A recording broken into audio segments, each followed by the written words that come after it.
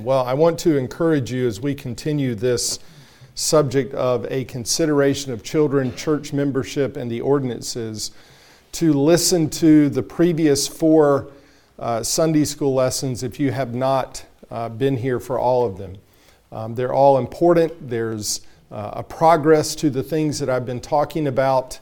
And so if you missed any of those, it would be important to listen to them. I haven't gotten many questions really about these things. Again, if you have questions, some points of clarification, feel free to ask me, email me, come to me in between services or afterwards along the way. And so any questions or clarifications, we want to be able to answer those questions for you. I won't go over and review all the things we've talked about so far, except to just say that in the book of Acts, when we look at who was baptized and added to their number, that it explicitly says both men and women, using the words for adult men and women.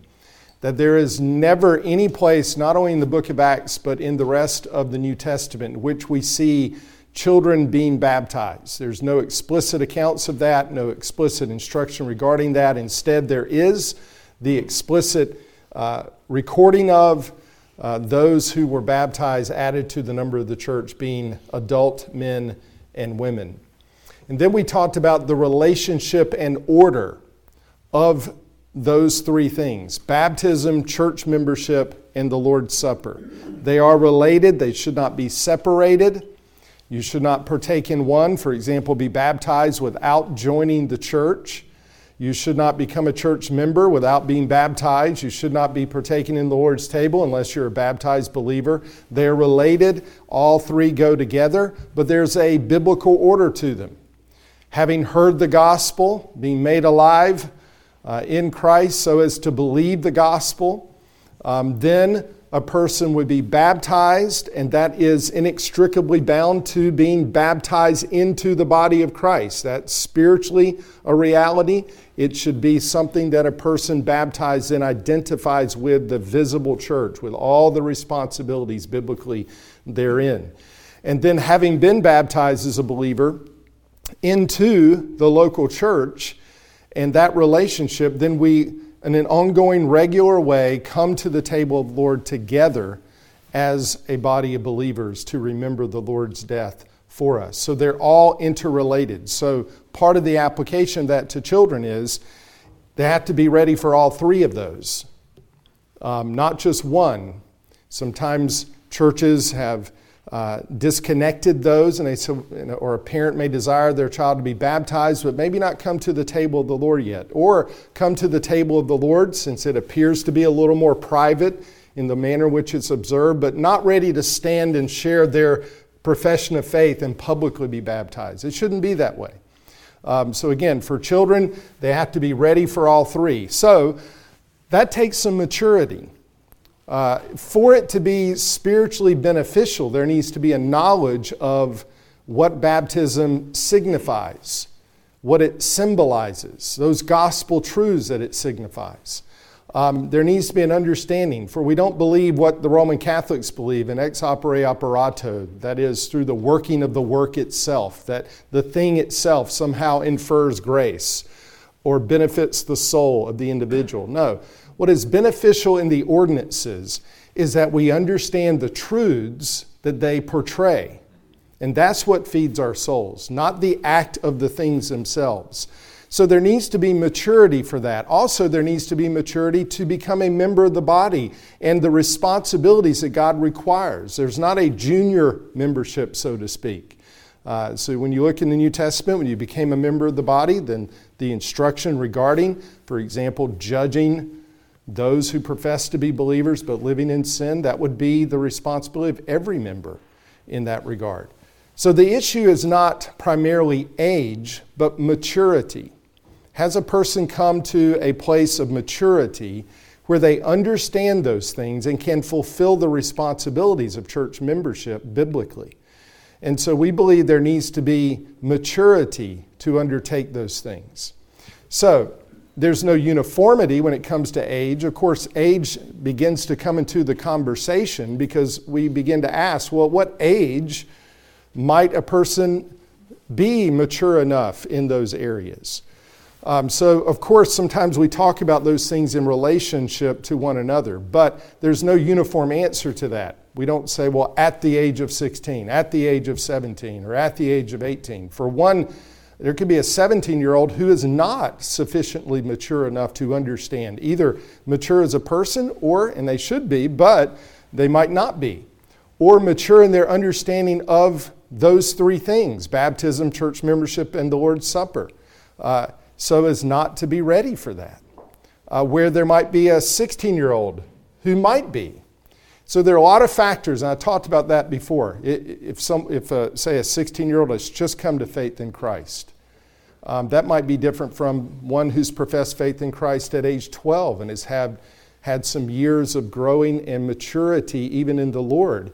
And now that 16-year-old's in a different place than another, or one 18-year-old's in a different place than another. So we don't become fixated on the age. However, there are certain ages in which what characterizes children is that they are intellectually immature, they're prone to changeableness and instability, they're easily influenced, they're prone to deception. And that is characteristic, we talked about last time, of children, especially at a young age. But as they grow to maturity, they become intellectually mature. They're able to understand and comprehend certain things of the gospel. They're not as changeable. They are not as unstable, so to speak. Now they're becoming mature. They're being more grounded if they are believers in the faith. And they're not as easily prone to deceiving themselves or being deceived by others or influenced by others. And so we talked about those characteristics of children. But we want to see young people then, as they get to those particular times of life where they're now showing maturity, that then is a time where you might, even at certain ages, begin to encourage them and press upon them. If you're a disciple of Jesus Christ, then take up your cross and follow Him. There needs to be maturity to understand that, to count the cost. And you might be pressing them toward those things at a certain point, even to some degree, to see if they now, if they profess faith in Christ, desire and should be pursuing those things. So those are just some summaries of things that we've talked about. But again, if you haven't listened to those or weren't here for the last 4 sessions, I'd encourage you, go back and listen to them. And not just as you're driving in the car necessarily, but sitting down and really considering, not where your maybe mind is wandering here, but really giving attention to these things. So, this morning and next Lord's Day, my desire is to give parents some do's and don'ts, so to speak, regarding children, the evangelism of their children, and how to respond to and cultivate professions of faith in our children.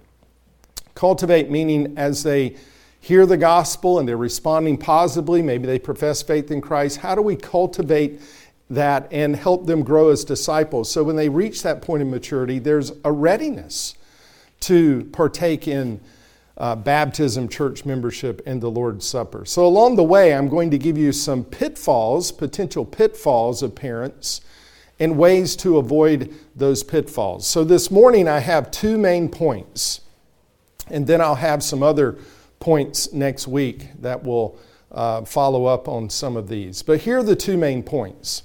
Parents, be gospel evangelists, not moralistic legalists. Now, I'll explain that more in a minute. And by saying that, please don't take that as I'm saying that you parents are moralistic legalists. I'm a parent, and I do know that through the years I've had to be careful, though, not to let my parenting turn into, even unintentionally, to more of a moralistic bent that then maybe can lead my children toward legalism rather than being a gospel evangelist. So parents, be gospel evangelists, not moralistic legalists. And then second point, parents, be teachers. And I'll explain this further in a minute and see how it's tied to these things we're talking about. Be teachers, not televangelists. Now, I'll explain what that means in a minute. Not that you're prone to be necessarily televangelists, but I'll explain what I mean by that. We're not decision-oriented. We're not just trying to get a decision like a televangelist from those who are listening. but we're teachers of the gospel over the long haul. So let's begin with the first point. Parents, be gospel evangelists and be very careful not to be moralistic legalists. Strive to be gospel evangelists for the sake of your children who are prone, like every other sinner, to be moralistic legalists. That is the characteristic of our unsaved children. And we have to be careful as parents not to, or just to be mindful of that, lest our parenting begin to fall into the category of just changing their morals or leading them to be moralistic, and then, if we're not careful, even legalists. And the way we do that is the gospel should permeate our homes. The gospel should permeate our parenting. And again, the gospel permeates these things in our parenting and in our homes because our children are sinners who need a Savior. And therefore, as you've heard me say before, the ultimate goal of parenting is not to simply have well-behaved children. It's not to produce successful wage earners. It's not to have well-educated children. That's not the primary goal. It's not to have good-looking children. It's not to have model citizens. Some of those things might be desirable, but they are not the ultimate desire that we have for our children. Your desire for your children must be based on their greatest need, and everything surrounds that. And their greatest need is to be reconciled to God through Jesus Christ. As the Apostle Paul said in 2 Corinthians 5, verses 20 and 21, we are ambassadors for Christ, as though God were entreating through us. We beg you, on behalf of Christ, be reconciled to God. He, God the Father, made Him, God the Son, who knew no sin, to be sin on our behalf, that we might become the righteousness of God in Him. And it is good for parents to have that same kind of mindset. Yes, Paul is speaking as an apostle, but this is the desire of every believer for unbelievers and especially for our children. We are to be ambassadors for Christ, and we plead with them. We plead with them to be reconciled to God. So, your child's greatest need is to be reconciled to God through the Lord Jesus Christ. Therefore, the ultimate goal is this: to parent in such a way so as to be used as an ambassador of Jesus Christ, to bring your children to salvation through faith in Jesus Christ, and then to be used as a servant of Jesus Christ to disciple those children. So let me repeat that. The ultimate goal is to parent in such a way so as to be used as an ambassador of Jesus Christ to bring your children to salvation through faith in Jesus Christ, and then to be used as a servant of Christ to disciple those children. For what good is it if we have well-behaved children and they spend eternity in hell? What good is it to have our children become successful in the workplace or successful athletes if they spend eternity in hell? What profit would it be to have our children make lots of money if they end up being separated from God with no hope of salvation? And what would it profit our children if they are very attractive, good-looking, even healthy children if they spend eternity tormented in hell? So we have to parent with the souls of our children in mind. And this is just a good reminder for us as parents in general. Because in the day-to-day life of parenting, we can become so consumed with so many things that we need to give attention to, that if we're not careful, though, we forget as we are disciplining, as we are directing, as we are changing diapers, as we're doing all the things of parenting from the beginning until they leave our homes, that the ultimate goal is to see them reconciled to God through faith in Christ. Their souls is of utmost importance.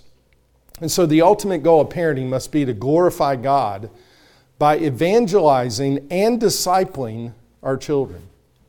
So, as I said, therefore the gospel must permeate our homes. It must permeate our parenting. So, all of this acknowledges a very important truth. Our children are born sinners. And thus, they sin against God.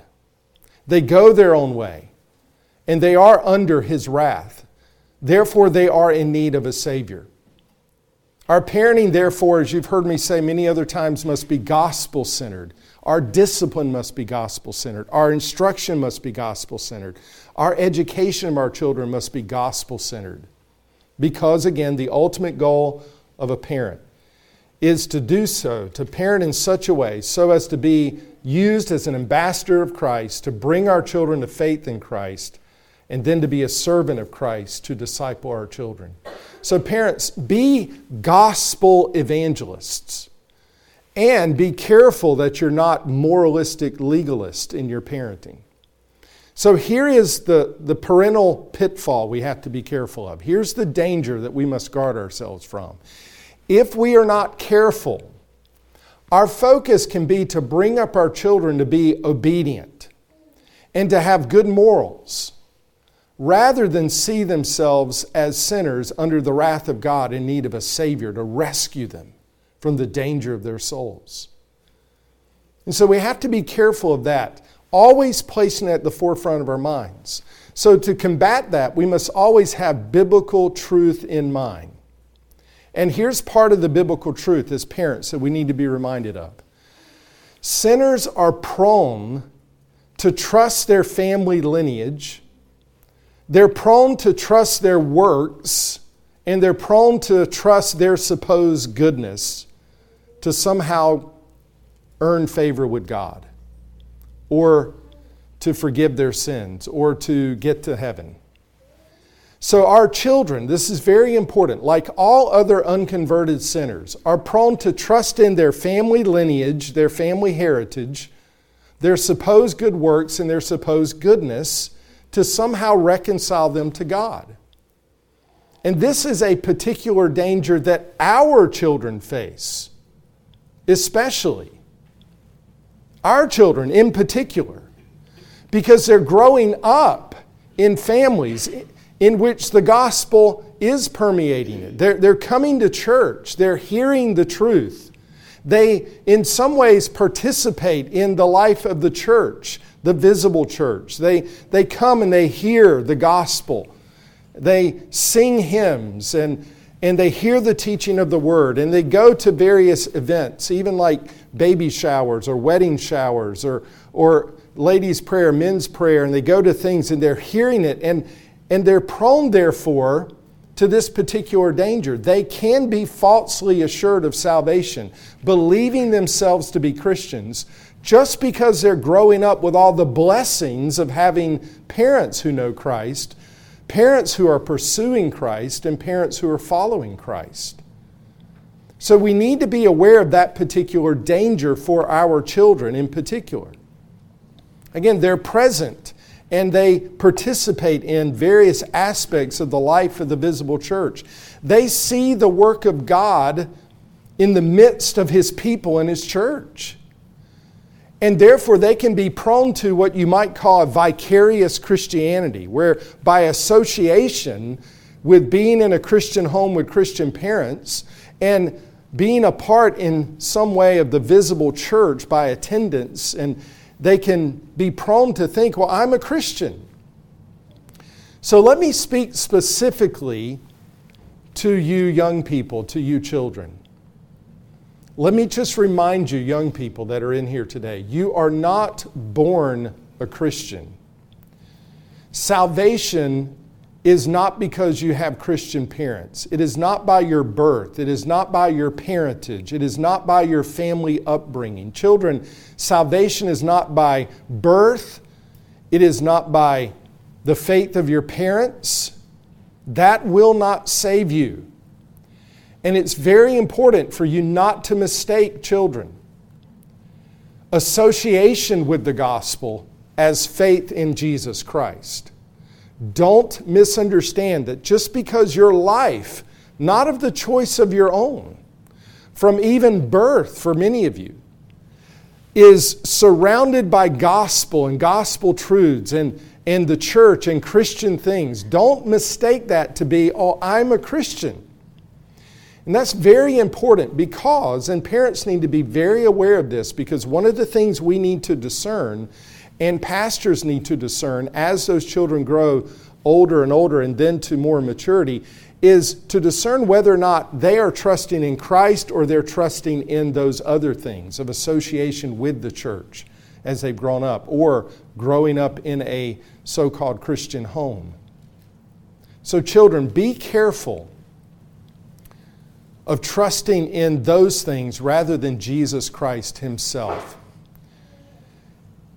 Now, this is important when it comes to the subject of children, church membership, and the ordinances, because as pastors, before we ever would baptize someone, before we ever, no matter the age, but in particular in relationship to children, before, when we think about that subject, baptize them or receive them as members of the church, they need to be able to, separate from their parents and their upbringing, so to speak, and their association with Christians, they need to be able to indeed demonstrate by their understanding of the gospel, their own profession of faith, the fruit of their own life, not because they're being made to do certain things, but because they've been born again and they're bearing the fruit of that.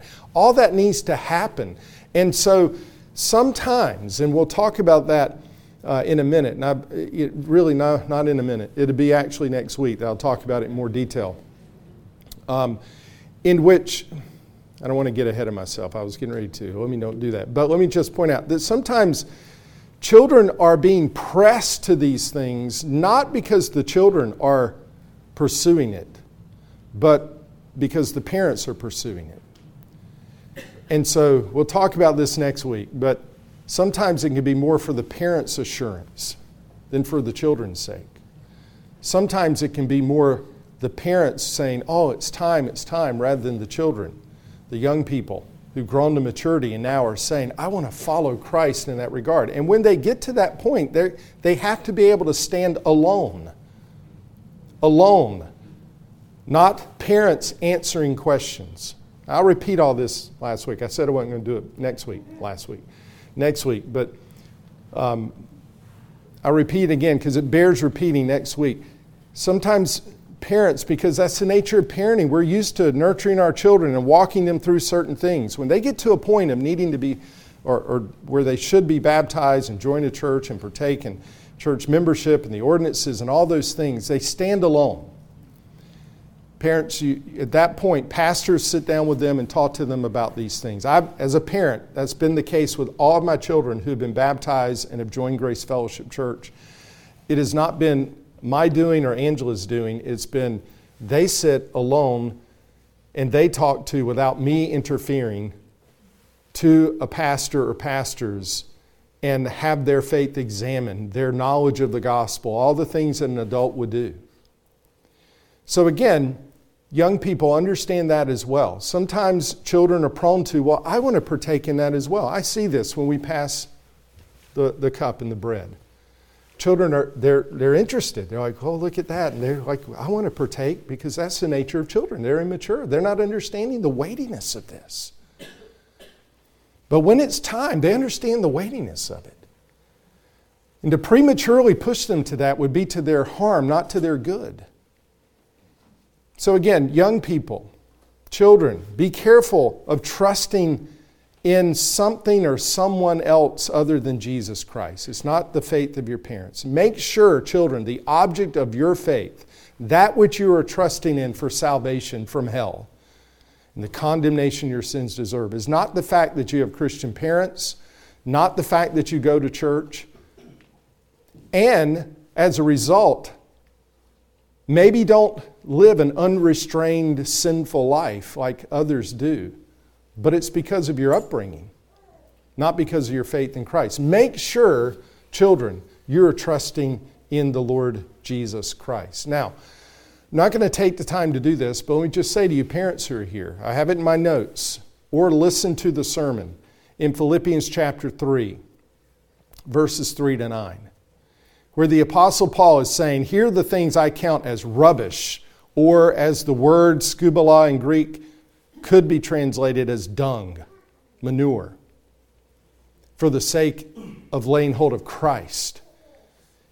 here are the things he had to realize were of no value before God. His circumcision according to the law of Moses, that he was of the nation of Israel, the tribe of Benjamin, a Hebrew of Hebrews. He was a Jew brought up in the strictest sect of Judaism. And he didn't trust in any of those things when he was saved. He realized he once did. So parents, go over that again and again. You say, I've gone over that. I've taught them that. They've heard it. You can't do it enough. Again, our own children, you know that I'm not teaching a moralistic, legalistic way to be reconciled to God in our home, but yet that is how our children were prone because they're sinners. And they have to hear over and over again that you're not saved by that. Don't trust in that. And you point them to the glory and beauty of Christ as Savior. So false assurance of salvation is sometimes based on the blessing of growing up in a Christian home and participating in the life of the body of Christ to some degree. So I just said to children, make sure the object of your faith, that which you're trusting in, is not the fact you have Christian parents, go to church, and as a result don't live unrestrained or in an unrestrained sin like others do. But let me speak to you parents particularly concerning this. As parents, we have the responsibility to discipline our children, protect them from certain evils in the world, and even restrain the wickedness of their hearts in various ways. So parents, how can we discern if they're good behavior and the fact that they're not going headlong into sin is because they've been born again by the Holy Spirit, have been regenerated, alive in Christ, and are bearing the fruit of salvation? Or is maybe because so many decisions are being made for them by us about what they can imbibe in and participate in and not?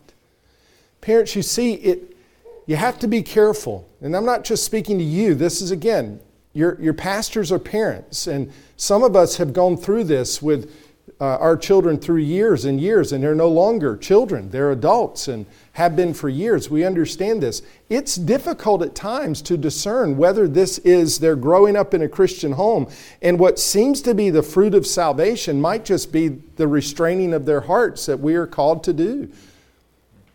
It could just be that we've raised them a particular way. And so, as I said last week, children, especially young children, are not even faced with some of the temptations and trials that they will be when they grow up and mature. Their professed faith is not tested as it will be when they are older.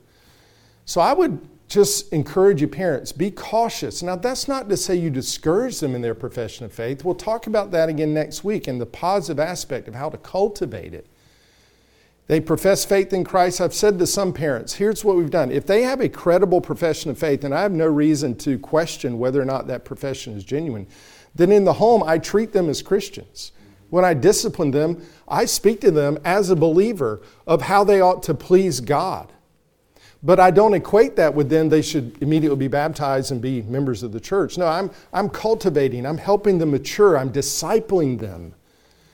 So my parenting is that way, and I treat them in that way. But I also at times might bring to their attention that, hey, you're young.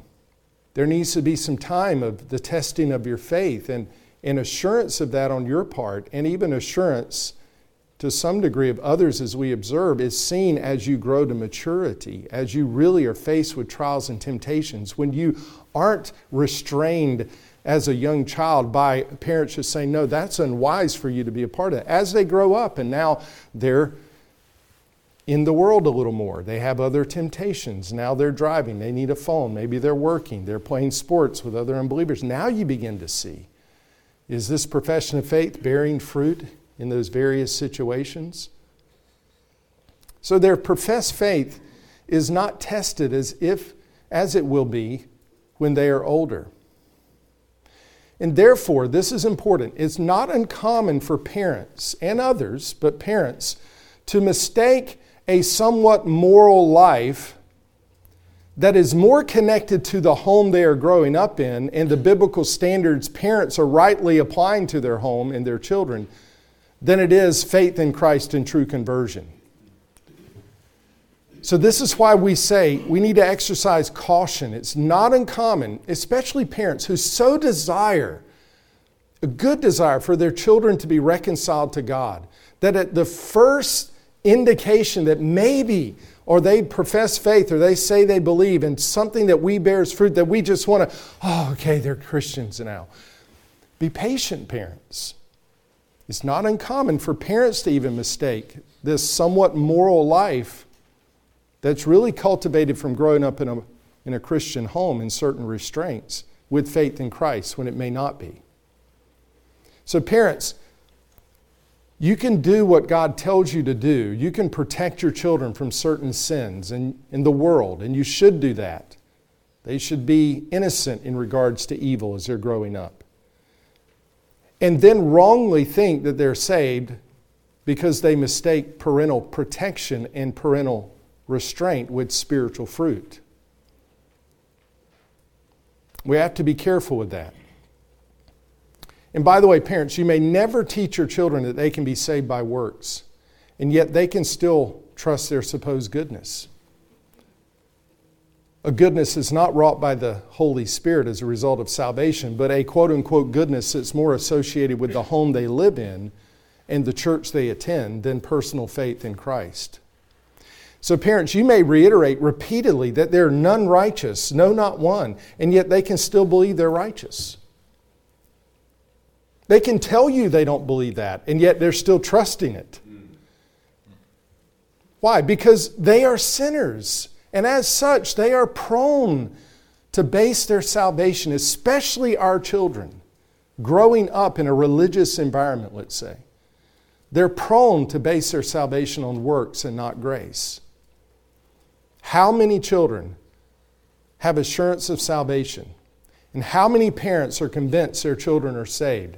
And then it turns out, upon the testing of that faith in the latter years, that it was more the home they lived in, the moral restraints their parents put upon them, than the work of the Holy Spirit. When they are older and more mature, when they begin wrestling with things more, are now tempted with things that they were not tempted with before, and are considering the direction of their lives, and all those things that are related to now growing to maturity, it is then that it becomes more evident as to whether or not they were converted to Christ or just compliant to what they were taught. So again, there's a need for caution and patience with that. That's why we don't baptize young children. That's why we say there needs to be more maturity, because we don't want to perpetuate what I asked you the first Sunday I taught on this when I said, how many of you were baptized as children but yet unconverted and therefore were baptized later as a true believer? And at least half, if not more, of you could say that was me. So patience is important. Parents, be gospel evangelists and understand your children, unconverted, are moralistic legalists, especially in this context of growing up in a church and growing up in a Christian home. So have the gospel ever before them. And even then, when they profess faith in Christ at a young age, be patient and wait for the older years, the years of maturity, before pressing them to baptism, church membership, and the table of the Lord. Encourage them in their profession of faith. Continue to teach them what the Bible says about the gospel. Cultivate that profession biblically in the home. And as they grow up, teach them what it means to be a disciple of Christ, not just a professor of faith in Christ. For if one has truly come to faith in Christ, then he will follow Christ in discipleship.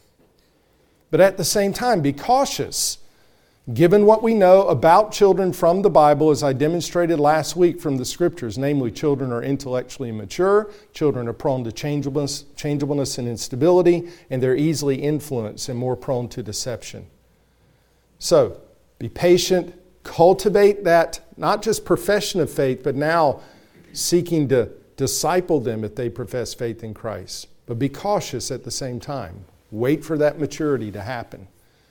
So, parents, be gospel evangelists. Be careful not to be moralistic legalists. Your children are prone to that. Secondly, parents, be teachers, not televangelists.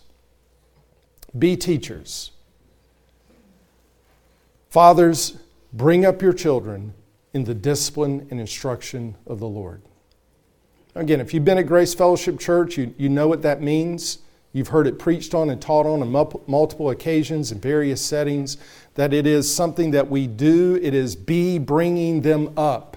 It's not a one-time thing. It's not an event. It's a process that is undertaken by years of instruction, the instruction of the Lord. Time is necessary to do that. So bringing them up in the instruction of the Lord means teaching them year after year after year. It means teaching them the gospel through the years. It's not like, again, the televangelist or the evangelist, traveling itinerant evangelist or the crusade where, okay, I got to get them in the setting where they hear the gospel and now we press for a decision. We don't do that as a church with anyone, especially our children. We would not. And you don't do that at home either. We don't want that mindset. No, the gospel must be taught year after year. When they're, let's just say 5 and 6 and 7. Of course, earlier ages. I'm just giving examples. But yet, what they understand when you're teaching them at 5 is now, as we know, even as adults, now they're hearing it again at 7. And they're understanding this now, and they've heard this sermon, and they've heard this conversation, they've heard this in family worship, and now they hear here. It is taught over years. And I compared to televangelists because they're looking for quick decisions. They package the gospel for an emotional response, a decision, a prayer. And if there's any gospel at all, it's as little as possible. An abbreviated or edited version so as to not get people too caught up into the details, because the goal is a decision for Christ. And if we're not careful, I know we don't believe this as parents here at Grace Fellowship Church, but if we're not careful, in practicality, we can be looking for, when are they going to make that decision? And then they do. Now they say, okay, they prayed a prayer. Okay, our work is done. No, it's not.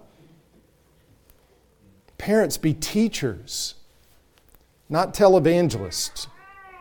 Teach the gospel over the long haul, because the gospel must be taught. Now, typically people believe this. Well, people don't really need to know much of the gospel to believe the gospel. And sometimes they mean this. Well, don't tell people much of the gospel. Why? Because in doing so, you might push them away from Christ. And there's the belief, whether spoken or not, that the more they know, the less likely it is they're going to come to Christ. And that's exactly the opposite. The less they know, the more likely they're going to have false conversions. The more they know, the less likely of false conversions. Some say, well, you teach them too much, it may confuse them. We really don't have to get into that much doctrine and theology. And so you end up with this abridged gospel. This sometimes even edited gospel. It's diminished, it's reduced, it's boiled down. And we can have that approach with our children in the home. Let's just give them these basic things. Well, that's not what we're to do as parents. Parenting is not that. And sometimes we're not careful, it's no gospel at all. So the method can become, how little can we share with a person in order for that person to be saved? And that's simply the wrong question. I contend that it's often true that people don't know enough of the gospel to believe it.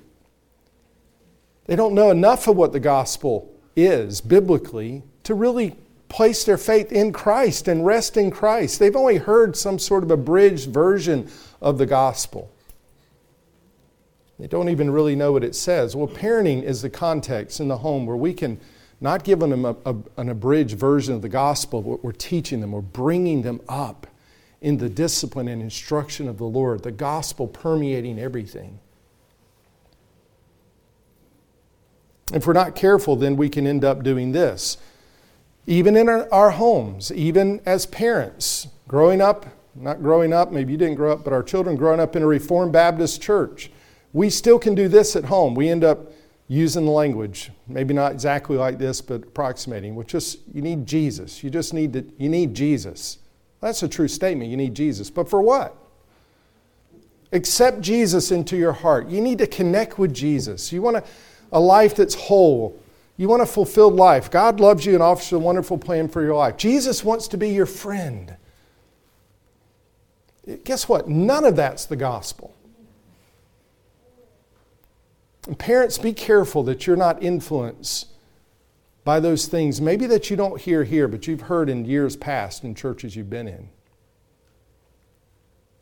Sometimes we revert to the least common denominator if we're not careful when it comes to our evangelism, even though we don't believe that's the gospel or how people are saved. And so don't just share with your children, Jesus wants to be your friend, or Jesus can't live without you, or ask Jesus into your heart. That's not the gospel. And those things simply aren't true. Jesus can live without you. And there's a particular area when it comes to children we need to be careful of. So, the gospel must be taught. Now, as usual, I'd prepared more than the time allots. Let me just ask you this question. We'll bring it to a close, and I'll pick up here and finish next week. Some would say, well, didn't Paul simplify the gospel? We preached Christ crucified. Didn't he simplify it? He just preached Christ crucified. And the answer is no. That wasn't what he preached in the sense of those were his words. He didn't go around saying, Christ crucified, Christ crucified, Christ crucified. No, he went to the synagogues. He reasoned with them from the Scriptures. He explained. I'll show you this next week. He took passages of Scripture. He explained in detail what that means. Christ. Who is Christ? What does the Scripture say? They have misconceptions about who the Christ is. Here's what the Bible really says. Why do you have to be crucified? And all the things related to that. Paul explained these words from the Scripture. I mean, who is Christ? He's God. Who is God? Is there only one God? How can Jesus be God and yet he talks to God when he was here on earth? And who's the Holy Spirit that you read about in the Bible? He's called the Spirit of God or the Spirit of Christ. What does that mean? Are there three gods? What is this doctrine of the Trinity? You're teaching your children, well, Jesus is God, but he's also a man. He was born. The incarnation, the birth of Christ, God and man. How is that? And why was that necessary? Now you're into the person and nature of Christ. Because that's important. Because Christ crucified, how can God, when they're learning the catechism, God is a spirit and does not have a body as we do, well, he was crucified. Well, how and why? Was it necessary that he become a man? And why the crucifixion? Well, to bear the wrath of God for sinners. Wrath? Why wrath? And we were sinners. What is sin? Why does sin bring God's wrath? What is it about God's character that would make him a God of wrath? Thought Jesus was my friend. And bear the wrath of God for sinners? In the place of sinners? In their place? Substitutionary atonement?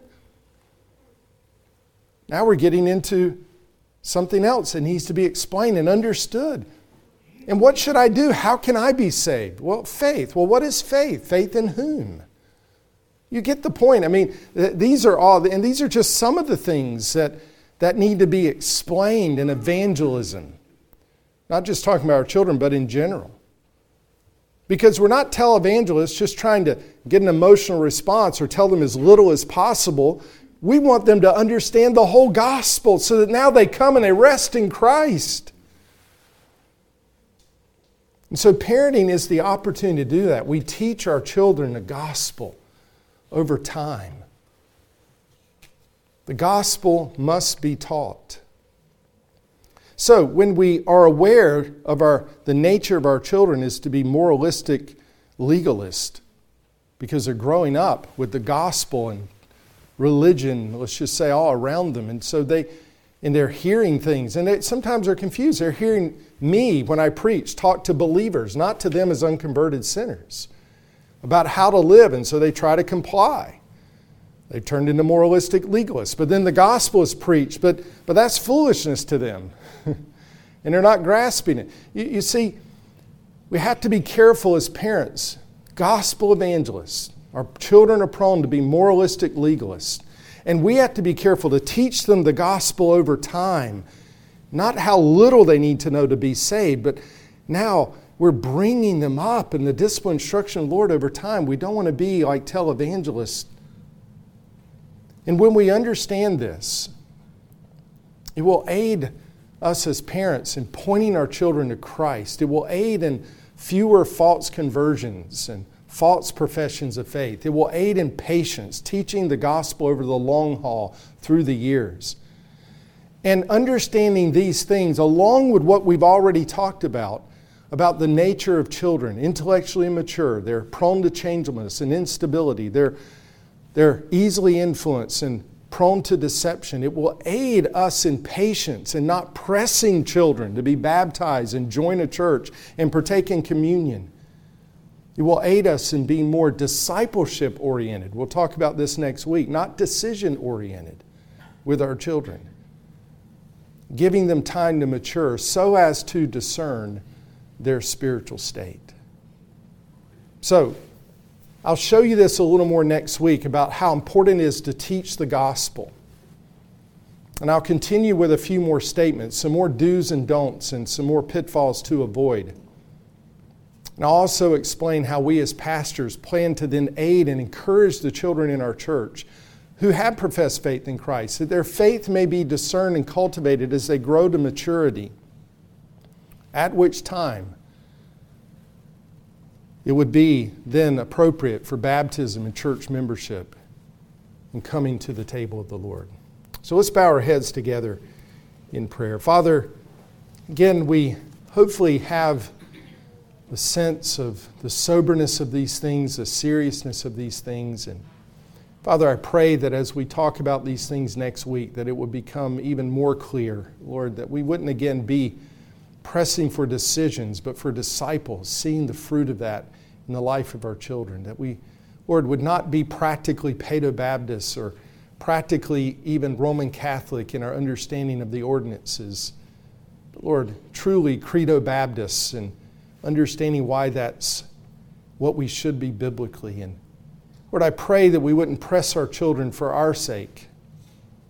And I pray that even the children in this church would understand these things, that they might, Lord, not trust in church membership or the ordinances for their salvation, but would understand that even as they patiently wait for an appropriate time for those things, that their salvation is in Christ.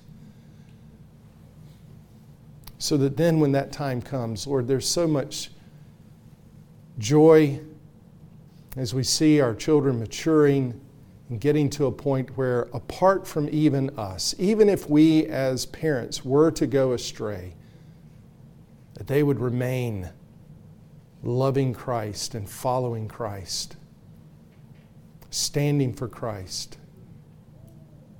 as those who have placed their faith in Him and in Him alone. And we pray these things for your sake and for your glory in your church. Through Jesus Christ, amen.